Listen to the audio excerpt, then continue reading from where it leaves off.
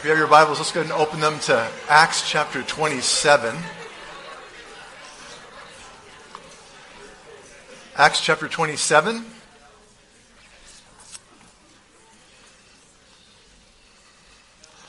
The title of this morning's message is A Voyage of Faith, the Providence of God. A Voyage of Faith, the Providence of God. Let's go ahead and pray. Father, this morning we thank you, Lord, just for your graciousness as we just sang those songs and just sensed your presence here, Lord. We're so incredibly thankful for the grace that you bestow upon us each and every day. Lord, we thank you for your word that tells us that we can come before your throne of grace with boldness, because it's there that we find help and grace in time of need. And so this morning, Lord, we pray as we go through this chapter 27 of the book of Acts, we ask, Lord God, that you would do a work in our hearts, that you would open our eyes and open our hearts to the reality of what's going on around us, lest we be shipwrecked and be caused to go adrift in our faith. Keep us grounded in you, we ask. Pray for the anointing of your Holy Spirit upon the teaching of your word and upon our hearts to receive it, we ask in Jesus' name. And all God's people said, Amen. Amen. Well, over the past couple of weeks, we've been looking at Paul and really God's call upon his life to go to Rome and to be there to preach the gospel.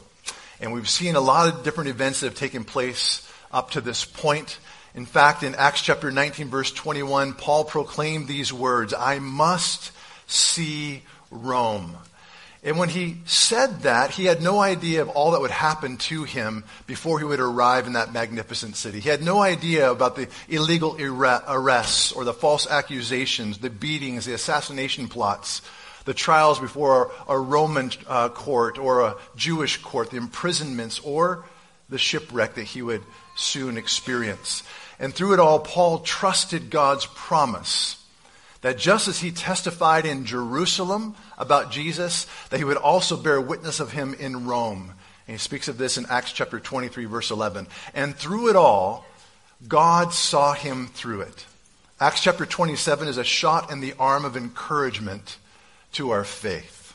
At first glance, the subject appears to be Paul, and specifically the harrowing voyage to get him to Rome.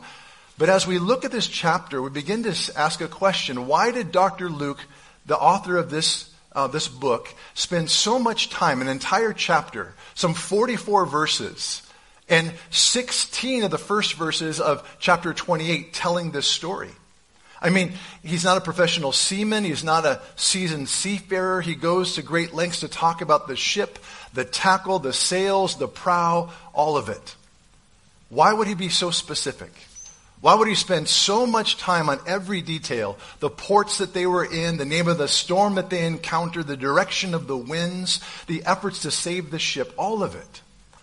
I mean, there's nothing really as you read through this chapter that happens to advance the spread of the gospel. So why would he take so much time and go to such effort? May I humbly suggest it's because the purpose of this chapter is not to put Paul's faith on display, but to put the faithfulness of God on display. In this chapter, God sustains, God protects, God provides, God delivers, and God saves. God is the subject of Acts chapter 27. John Polhill said this, "One cannot miss the emphasis on the divine providence. And it is precisely through the detailed telling of the story that the lesson has its greatest impact." Chapter 27 is just one of those chapters that doesn't have a clear break in it. It just has a continuous story of Paul traveling from Caesarea to the island of Malta. And so like last week, we're just going to cover the entire chapter 27. That leaves us with one more chapter left in the book of Acts. And then we're going to pull out, as we go through this, we're going to pull out some observations and some salient applications as we go. So let's go ahead and just jump into it.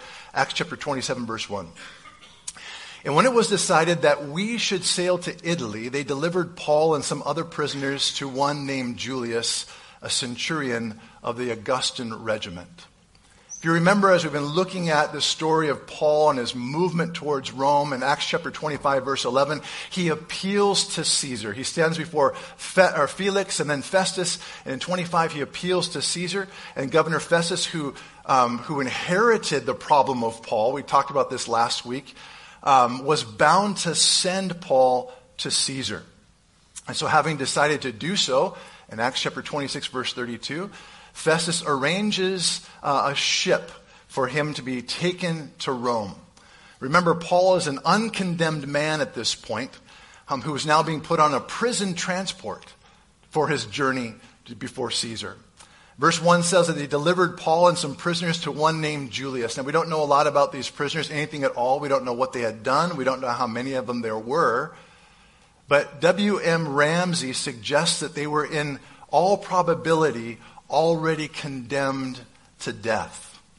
And we're going to supply the perpetual demand which Rome made on the provinces for human victims to amuse the populace by their death in the arena. In other words, they were going to be chew toys in the Colosseum in Rome.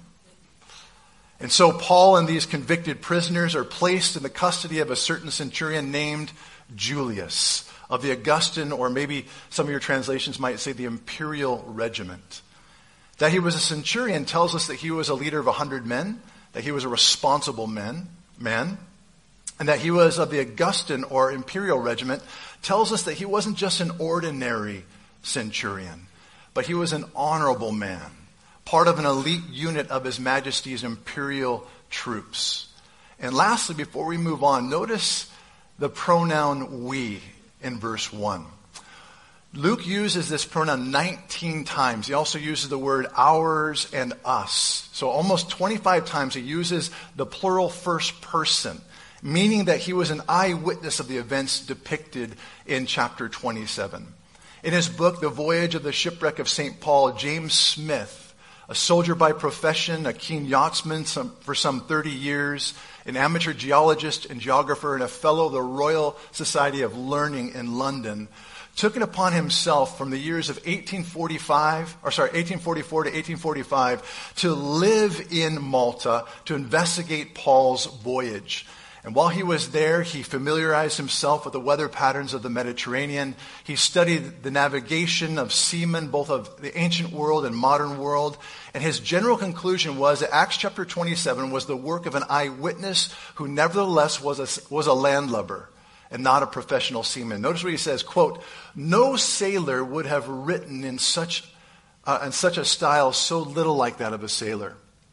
And no man, not a sailor, could have written a narrative of a sea voyage so consistent in all of its parts unless from actual observation." And so for that year that he wintered and stayed in Malta, he came to the conclusion that chapter 27 is accurate as far as it is concerned. He could tell that it was an eyewitness testimony of all that had taken place.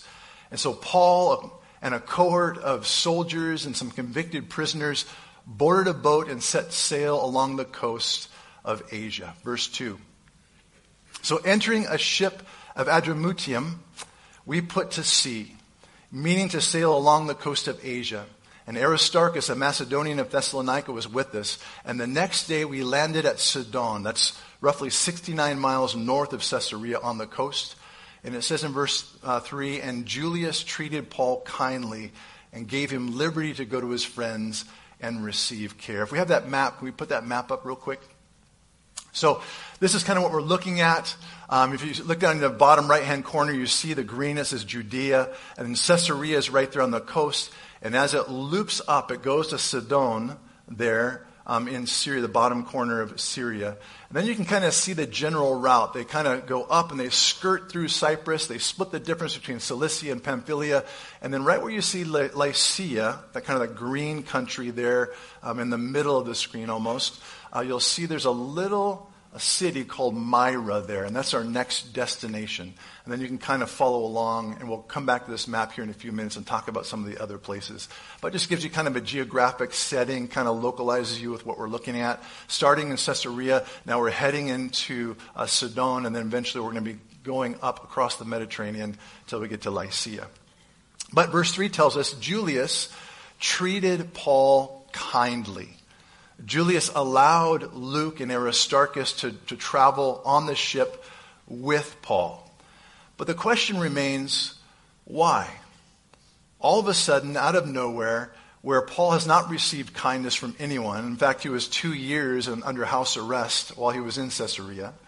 He's traveled and bantered back and forth from different leaders trying to figure out what they're going to do with him. And he's put on this ship, put into the custody of this man, and all of a sudden he receives kindness, special favor.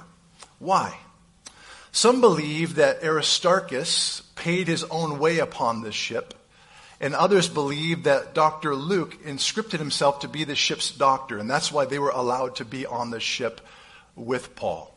Others, like W.M. Ramsey, think that both Aristarchus and Luke acted as if they were Paul's personal servants, hence improving his stature in the eyes of Julius and the other remaining crew members. Guzik suggests that Paul's godly character and display of Christian love were also helpful in gaining favor. And possibly both of these are correct. We don't know for sure. What we can say is this: it was the Lord that gave Paul favor in the eyes of this man. Amen? Verse 4, when we had put to sea from there, we sailed under the shelter of Cyprus because the winds were contrary. And when we had sailed over the sea, which is off Cilicia and Pamphylia, we came to Myra, a city of Lycia. And there the centurion found an Alexandrian or an Egyptian ship sailing to Italy, and he put us on board. When we had sailed slowly many days and arrived with difficulty to Knidos, the wind not permitting us to proceed, we sailed under the shelter of Crete off Salmone. Passing it with difficulty, we came to a place called Fair Havens near the city of Lycia. And so again, if we can put that map up one more time, we'll see kind of the general route. You see where Lycia is and Myra is there. You see the yellow where it says Rhodes right there. The ship kind of skirts through there. And then eventually it takes an abrupt drop down south to the island of Crete. And it goes around the corner, the far right-hand corner of Crete there, the island. On the right-hand side is the peninsula of Salmone. That's what he's talking about right there. And then they kind of come underneath it as well. So that's kind of where we're at this moment. The ship that they sailed in verse 6, we know from verse 38 that it was a grain freighter. It wasn't like a beautiful frigate, right? It wasn't this beautiful, when you think of these ships back in those days with these large, grandiose sails, this was a Kleenex box, really. It was a barge, if you will, that had one mast and one large sail. Didn't even have a rudder per se. It had 2 paddles that stuck off the back of the boat that were used to help steer this thing. It was a large vessel, right? Thinking about the size of it, in this room, it was roughly 6 feet wider than this room, so it's 36 feet wide, and it was 140 feet long, which is longer than this building itself. So it was a large vessel, right? It was a sturdy and a strong vessel. But again, it's a barge. It wasn't meant to sail into the wind, and that's exactly what they're going to be trying to do here in a few minutes. Verses 7 and 8 tells us that the wind was contrary to them. The word contrary means it opposed them. It was adversarial, if you will, to them, blowing them from the northwest. And they found sailing up the coast was very difficult. The language is such that it describes them barely making it into this port of Fair Havens. If you read from the King James, it says they hardly passed it. Right? It gives the idea of a car. Anyone ever run out of gas in a vehicle before? Right? Of a car rolling to a defeated stop once it's run out of gas. And how many of us have been like, just a little bit farther? Right? And you can imagine all these guys like, lean forward, everyone on this barge, lean forward, get your weight, trying to get just past, so they could just barely scoot into the harbor there. John Pohill, in his commentary, says this: already the voyage was somewhat off course, because the normal route from Myra would have taken the vessel to the south of Rhodes and from there to the south of Crete and along the northwest coast of that island. In their effort to go south to Crete, they were blown even further off course, not to the shelter north of the island, but past Cape Salmone, traveling along the southern coast. They finally put in at a place called Fair Havens. And so, if you remember that map, they were blown down south. They wanted to go on the north part of Crete, but they missed it. The wind was so strong, it blew them off course, and so they actually swung underneath and ended up coming south underneath the island of Crete and landing in this place called Fair Havens. Verse 9, so when much time had been spent, and so this kind of gives us a little bit of a mark of time, that they spent a little bit of time in that port, right? So when much time had been spent, or rather a lot of time in that port, and sailing was now dangerous because the fast was already over, Paul advised them, saying this, verse 10, men, I perceive that this voyage will end with disaster and much loss, not only of the cargo and ship, but also of our lives. Can you imagine hearing that? You're on this boat, you're in a horrible storm, and some guy just stands up and says, guys, we're doomed. I perceive that this voyage is going to end in tragedy. Can you imagine hearing something like that? So they hear this word and they recognize they've been for a period of time staying in this harbor, thinking that it's going to be a place of safe refuge. It says that there was a fast that took place. It's believed that the fast that Luke is referring to spoke of the fast that was on October 5th in 59 AD, which would have been the Day of Atonement, which is marked by a 25-hour fast. This was a treacherous time to be trying to sail through the Mediterranean. F.F. Bruce said the dangerous season for sailing began on September 14th, and it lasted until November 11th. Now read that again. Listen what it says. The dangerous season was between September 14th and November 11th. We're in October, right?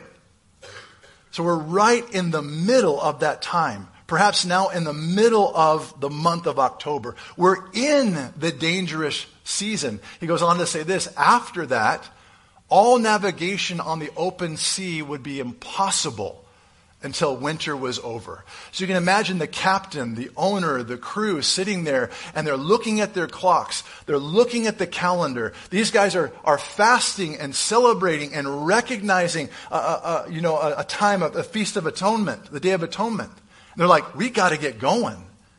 Time is running out. We got to move. And all of a sudden it's over. They find themselves in the middle of October and they're thinking, we're in deep trouble. This is not good. And then Paul stands up and says, I perceive that this voyage will end with disaster and much loss. Not only of the cargo and ship, but also our lives.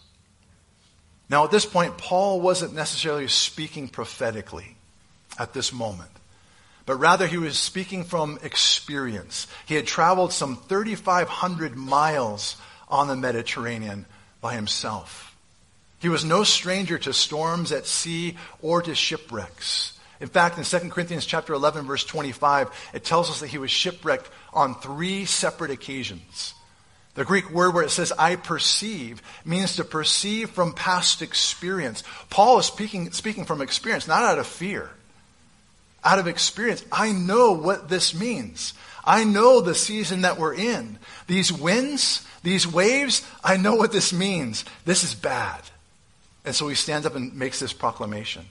And so knowing the seasons and the condition, and perhaps with supernatural wisdom, he advises them not to go on, but to winter there in the port of Fair Haven. One commentator said this, Paul's warning was not prophetic initially, but it sure would turn out to be. Verse 11, nevertheless, the centurion was more persuaded by the helmsman, or the captain, and the owner of the ship than by the things spoken by Paul. And because the harbor was not suitable to winter in, the majority advised to set sail from there also, if by any means they could reach Phoenix, a harbor of Crete opening toward the southwest and northwest, and winter there. The harbor, it says, was not suitable to winter in. The position of the bay at Fairhaven made it vulnerable to winter winds and storms. Therefore, the captain and the owner disagree with Paul's assessment. They said, nah, you don't know what you're talking about. And they thought that they could actually proceed another 40 miles down the coast to reach the port of Phoenix. They thought that would be a better place to winter and wait out the storms. The centurion, naturally, he agrees with the expert opinion, and he disagrees with Paul.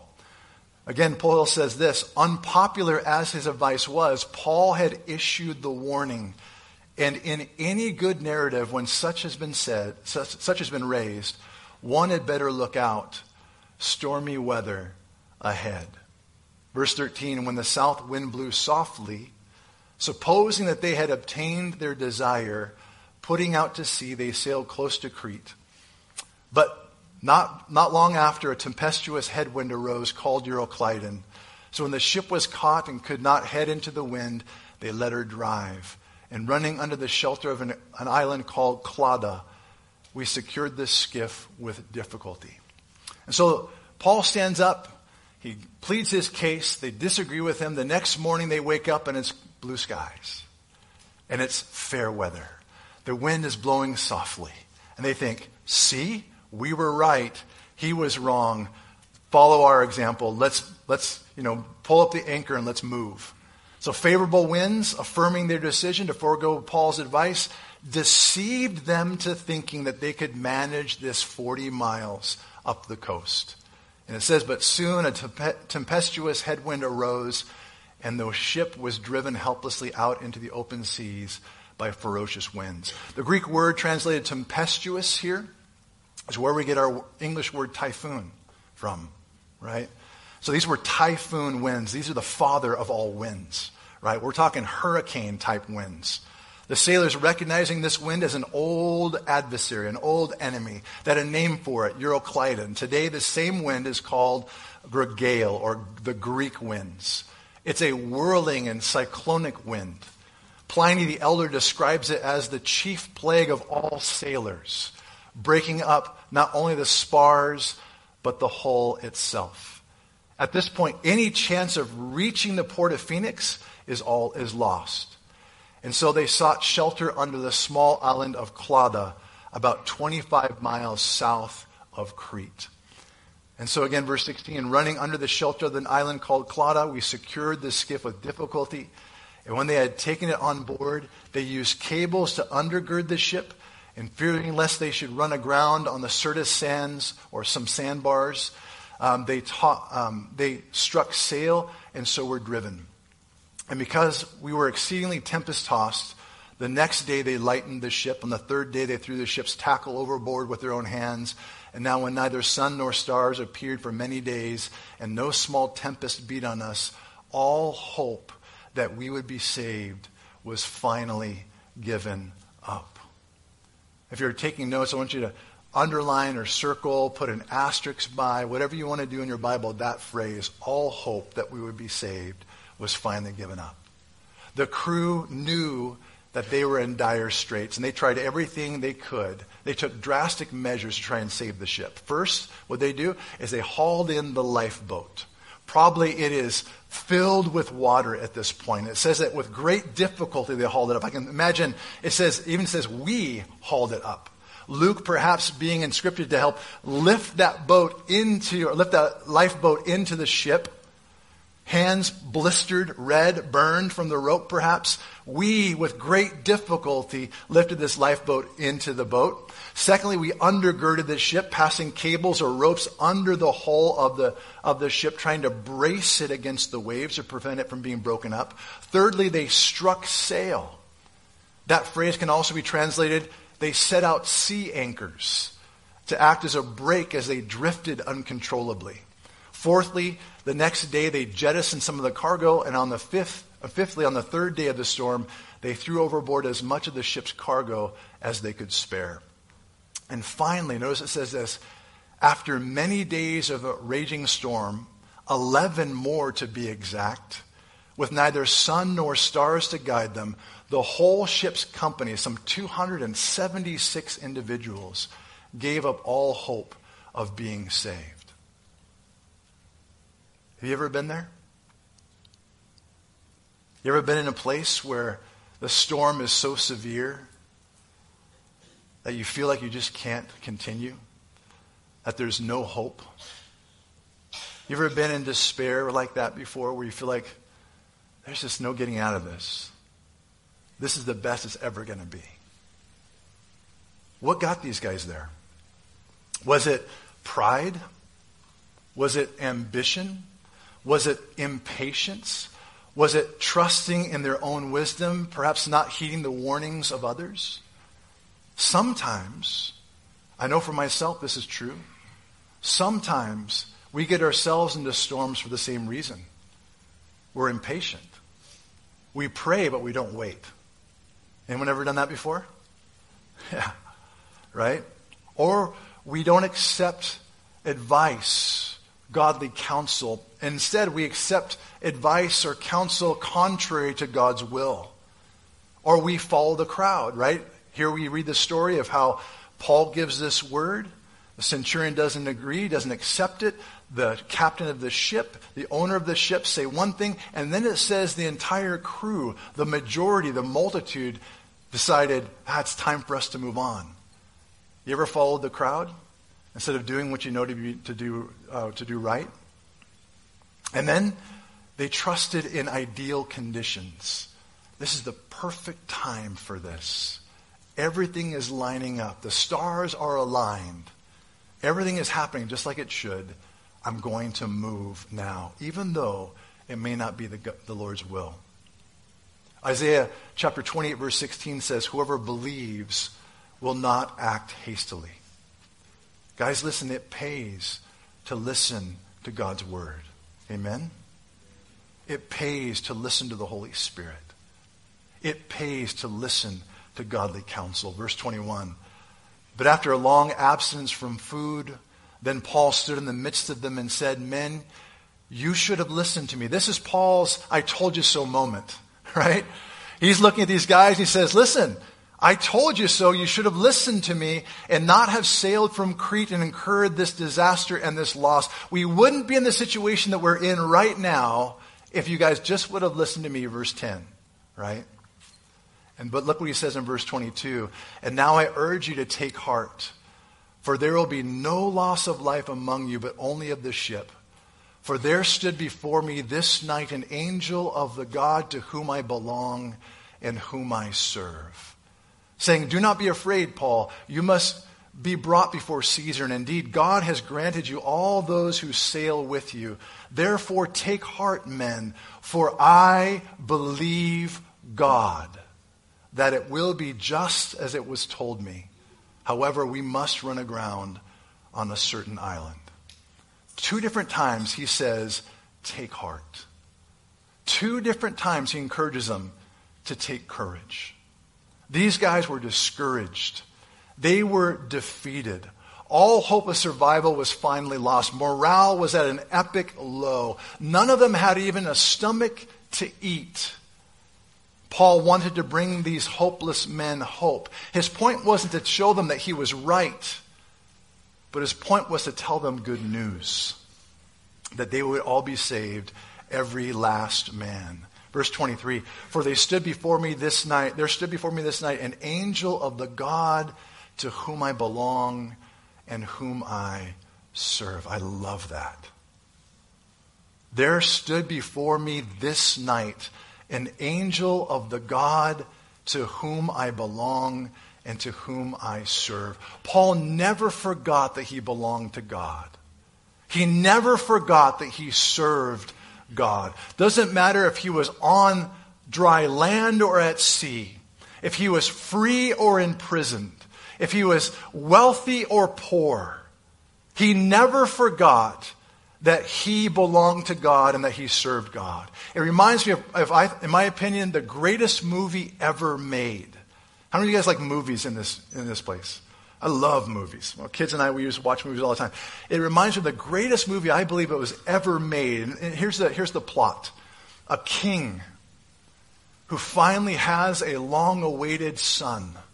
And he rejoices over that son. He loves that son. And the son enjoys all the prestige and all the benefits of being a prince of the kingdom.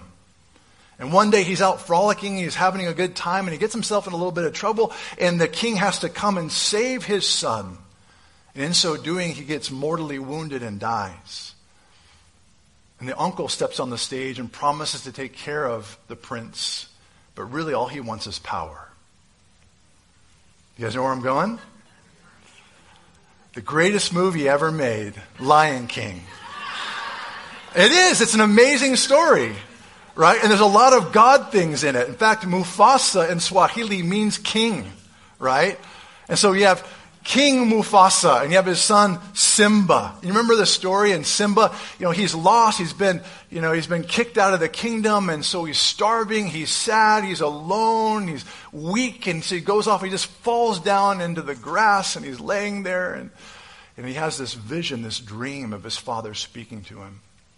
And listen to what he says: "Simba, you have forgotten me." "No, how could I?" Simba says. Again, this James Earl Jones voice, right? Darth Vader's voice, right? It's amazing. And he says, "You have forgotten who you are, and so have forgotten me." Right now, I wish my voice could sound like that at this moment. "Look inside yourself," he says. "You are more than what you have become. You must take your place in the circle of life." And Simba says, "How can I go back? I'm not who I used to be." And he responds, "Remember who you are. You are my son. Remember who you are." I think what gets us in trouble most as Christians, and what causes us to get thrown off course in life and to be set adrift, is that we forget who we are. And so doing, we forget God. And maybe that's you here this morning, and maybe the Holy Spirit would say to you, return to God. Remember him. And you say, well, but how can I go back? I'm not who I used to be. And the Holy Spirit would encourage you, remember who you are. You are a son. You are a daughter of the one true King. Remember who you are and return. Paul says in verse 25, "Therefore take heart, men, for I believe God, that it will be just as it was told me."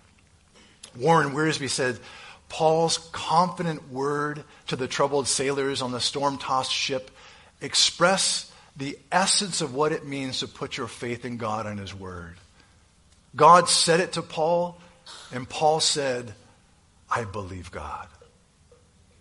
I believe God. 4 quick points of application. Notice that Paul didn't say, I believe in God. He said, I believe God. James chapter 2 verse 19 says, you believe that there is one God? You do well. Even the demons believe and tremble. Paul declared his total confidence in God's knowledge of his situation and God's promise in his situation. Secondly, Paul believed God when there was nothing else to believe in. Paul's faith was not a fair weather faith. He couldn't believe in the sailors, the ship, the sails, the wind, the centurion, human ingenuity, or anything else. All he could believe in was God. Sure, the storm was real. Sure, the danger was real. But God was more real to Paul than anything that could happen to him. And maybe that's a word for you here this morning. Let me ask you this. With all humility, is God more real in your situation than what you're going through? Is God more real than your physical sufferings, than your financial issues, than your marital and relational issues? Is God more real than all of that? Because if he is, you're going to come out of it just fine. But if he's not, then you're going to stay in that place and suffer until you come to grips with the reality that God is more real than anything you are going through. The scriptures tell us this too shall pass, but God never passes. He never changes. To Paul, God was more real than anything he was going through. Thirdly, Paul was not ashamed to say that he believed God. Charles Spurgeon said this, I would to God that all Christians were prepared to throw down the gauntlet. I love that picture of just throwing down the gauntlet and saying, I believe God, right? Maybe you're going to be at the library and you're talking about the books that are coming in the library. Maybe you're at a parent-teacher conference, or maybe you're at school board meeting, or wherever you may be, and maybe you just throw down the gauntlet, figuratively, not literally, right? Throw down the gauntlet and just say, I hear what's going on here, but I believe God. And I believe God's heart for our community, for our kids, is this. I believe God. He says it in His Word, and I believe it. Charles Spurgeon again says, I would to God that all Christians would prepare to throw down the gauntlet and to come out straight. For if God be not true, let us not pretend to trust Him. If the gospel be a lie, let us be honest enough to confess it. And lastly, even though he was a prisoner, Paul's unshakable confidence in God made him a leader among men. Verse 27, now when the 14th night had come, as we were driven up and down in the Adriatic Sea, about midnight the sailors sensed that they were drawing near some land. And so they took soundings and found it to be about 20 fathoms, or 120 feet. A fathom is 6 feet, so 120 feet deep. And when they had gone a little further, they took soundings again and found it to be 15 fathoms, or 90 feet. And then, fearing lest we should run aground on the rocks, they dropped 4 anchors from the stern. And notice what it says. And they prayed for day to come. They prayed for day to come. You guys have heard it said before, there are no atheists in foxholes, right? And here they are, they're looking at their impending death. And what's the one thing that they do? They pray. It had now been 14 days since the ship had been forcibly blown from the coast of Crete. They traveled some 475 nautical miles. The captain and the crew had done everything they possibly could to save themselves and the cargo, to no avail. Paul stands up and he says that God's going to save every single life on this ship, but the ship and all of its cargo are going to be lost. And so these men, in the depth of the night, in the pitch black of night, they begin to hear this noise. And it sounds like waves are crashing against the breaks. And so they pitch out 4 anchors and they pray. This was not a wing and a prayer type moment. This was a 4 anchor and a prayer type moment. It was that bad. 4 anchors thrust off the bow of the boat. But the faith that Paul had was so contagious that these believers began to pray for mercy from Paul's God that they would survive the night. You guys ever had a moment like that? When you're in a really bad situation and people who are not believers come up to you and they go, dude, can you pray for me? I remember years ago we were playing UCLA. We had just beat UCLA. And we were flying back and we got into a horrible storm. And we couldn't land in that town that's just south of Corvallis where the other university is, right? And so we couldn't land there. And so because the storm was so bad, so they said, oh, they'll put you into Portland. And so we went to Portland. We couldn't land there, and they waved us off. And so then we started moving up into Seattle. I'm thinking, like, how much fuel does this plane have, right? I literally called. Remember the days you could actually use the phone in the back of the seat of the plane? You could call. I remember calling my dad from the plane and going, Dad, I think we're going to crash. My dad's like, oh, son, you'll be fine. I'm like, no, Dad, I'm serious. I think we're going to crash. He's like, you'll be fine. But I remember calling and praying, and all of a sudden, guys in the back of the plane are starting to come up and just asking for prayer on the plane as we're just circling PDX, trying to find a place where we can land. And one guy literally said, if this plane goes down, I know that this row that Chris is sitting in will be saved. Which is probably not true. But nonetheless. But you ever had those moments when things are really bad and all of a sudden people who normally don't pray believe in prayer? And this is that moment. But notice what happens next, verse 30. And as the sailors were seeking to escape from the ship, when they had let down the skiff into the sea under pretense of putting out anchors, anchors from the prow or the front of the boat. Paul said to the centurion and the soldiers, unless these men stay in the ship, you cannot be saved. Then the soldiers cut away the ropes of the skiff and let it fall off. There's some relevant points of application here. First is this. After these men prayed for God's providential intervention, what did they do? What's the next step they take? The next action? They take matters in their own hands, don't they? They take matters in their own hands, not trusting that the God to whom they had just prayed would protect them and provide for them. Anyone here ever done something like that? I have.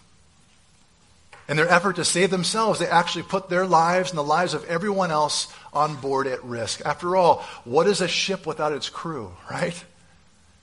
Paul's words were sobering. Unless these men stay in the ship, you cannot be saved.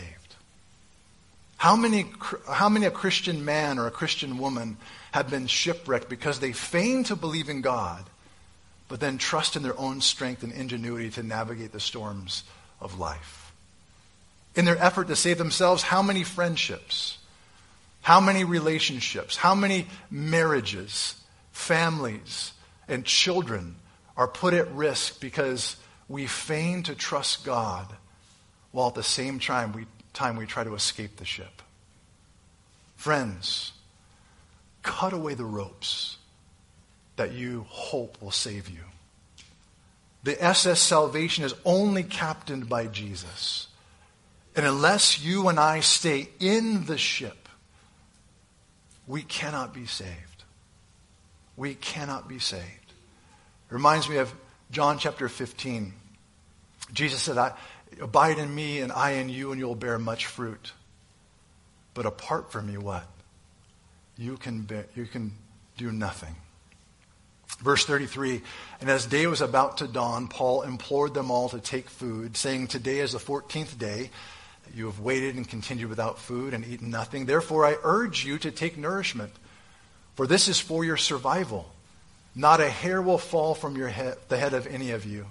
When he had said these things, he took bread and gave thanks to God in the presence of them all. And when he had broken it, he began to eat. Then they were all encouraged and also took food themselves. And in all, we were 276 persons on the ship. So when they had eaten enough, they lightened the ship and threw out the wheat into the sea. This is the last bit of food that they have. They throw it overboard. John Stott describes Paul as a man who combined spirituality with sanity and faith with words. He said he believed that God would keep his promises and had the courage to say grace in the presence of a crowd of hard-bitten pagans. What a man. He was a man of God and of action, a man of the Spirit, and a man of common sense. Verse 34 says, not a hair will fall from the head of any of you. It reminds me of Luke chapter 12, where Jesus is talking about worrying and fretting and despairing. He tells us that God knows the things we have need of before we even ask. He says, and God even knows every hair on your head, right? And so it's such an encouraging passage. And here, Paul is speaking a word of faith and confidence from the Lord for this frightened crew and these passengers. But here's the thing. The word only benefited those who believed it. The word only benefited those who believed it. God has scores of promises of his comfort in this book for us. Scores of promises of his care in desperate times for us. But it will only benefit us if we believe it. Question this morning is, do you believe it? And when I ask that question, I mean all of it. Not some of it. Not the things that are easy to understand. Do you not even believe in it? Do you believe it? It's a really good question for us here this morning as we kind of survey our own lives, as we kind of do a personal inventory here this morning, is do I truly believe God's word? Verse 39 says, and when it was day, they did not recognize the land, but they observed a bay with a beach onto which they planned to run the ship if possible. And they let go the anchors and left them in the sea, meanwhile loosing the rudder ropes. And they hoisted the mainsail to the wind and made for shore. But striking a place where two seas met, they ran the ship aground. And the prow, or the front, stuck fast and remained immovable, but the stern, the back of the boat, was being broken up by the violence of the waves. They didn't know at first, but the island they had run into was the island of Malta. And the place that the ship ran aground is currently, to this day, called the St. Paul's Bay. Now, it's miraculous that they even got to this island. Because of the current and the winds, it was contrary to them, blowing them in the other direction. They should have never actually arrived at this island. It is a miracle that they were there. Ramsey says this: only the rarest conjunction of favorable circumstances could have brought about such a fortunate ending to their apparent hopeless situation. All these circumstances are united in St. Paul's Bay. Verse 42, and the soldiers' plan was to kill the prisoners, lest any of them swim away and escape. You might be thinking, like, that's a bad deal, right? I mean, they just survived a radical storm. They've just been shipwrecked. I mean, they've survived this whole thing together, and now they're saying, well, let's just kill all the prisoners. But you got to understand that under Roman military law, if a guard were to lose his prisoner, he would be subject to the same penalty that they were accused of. In other words, in this case, all these prisoners were condemned to death. So if these prisoners got away, these soldiers would be killed. And so they're actually looking out for their own lives by thinking this way. But look what God does, verse 43. But the centurion, wanting to save Paul, kept them from their purpose and commanded that those who could swim should jump overboard first and get to land. Here we see again, God had given Paul favor in the eyes of the centurion, and this favor now was extended to everyone else on board. Side note. Do you guys know that surfing is biblical? You guys know that surfing is biblical? It is. Hear me out. Verse 43 again, the centurion, wanting to save Paul, kept them from this purpose and commanded that those who could swim would jump overboard first and get to land. And the rest, verse 44, notice what it says, some on boards, right? There it is. Some on boards and some on parts of the ship. Yep, surfing is biblical.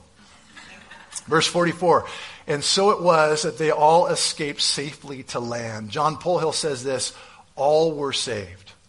Paul's God had indeed not abandoned them to the anger of the seas. His God was with him, and because he was with the apostle, all were saved. John Stott, quoting J.B. Phillips, so it came true, wrote J.B. Phillips, probably to express the fulfillment of God's purpose and promise that everyone reached the shore in safety. I'm going to have the worship team start making their way up. And as we do so, I want to give you 4 timely and practical lessons. You can go ahead and close your Bibles if you would like at this moment. 4 timely and practical lessons from chapter 27. The first is this. Storms often come when we disobey the will of God.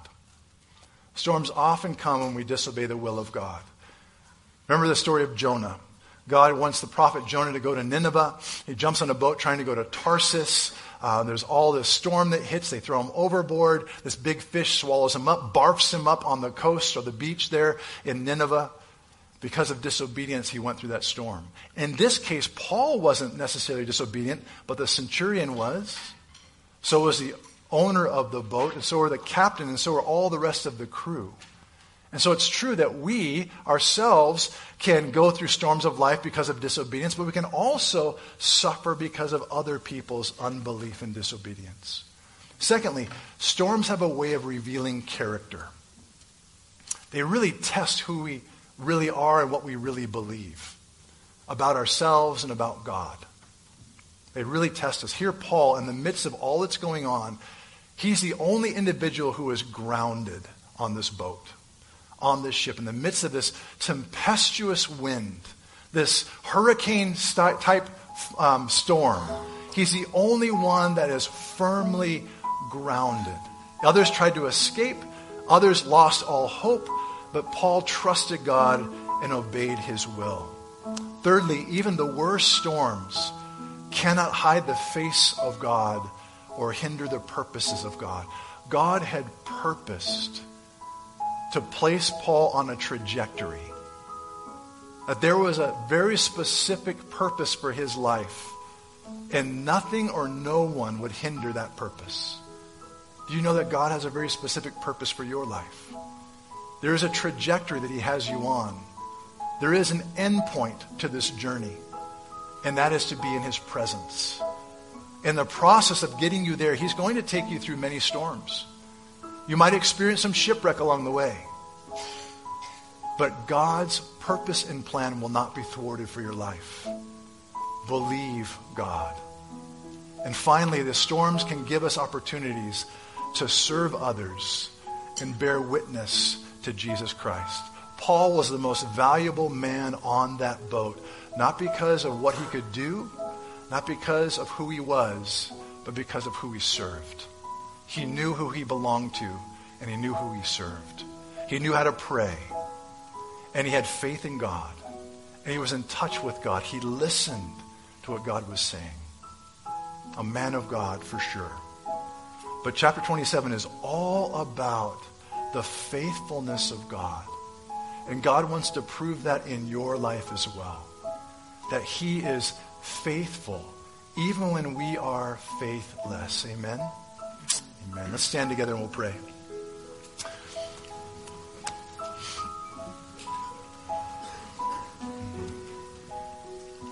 Father, this morning we thank you for your word.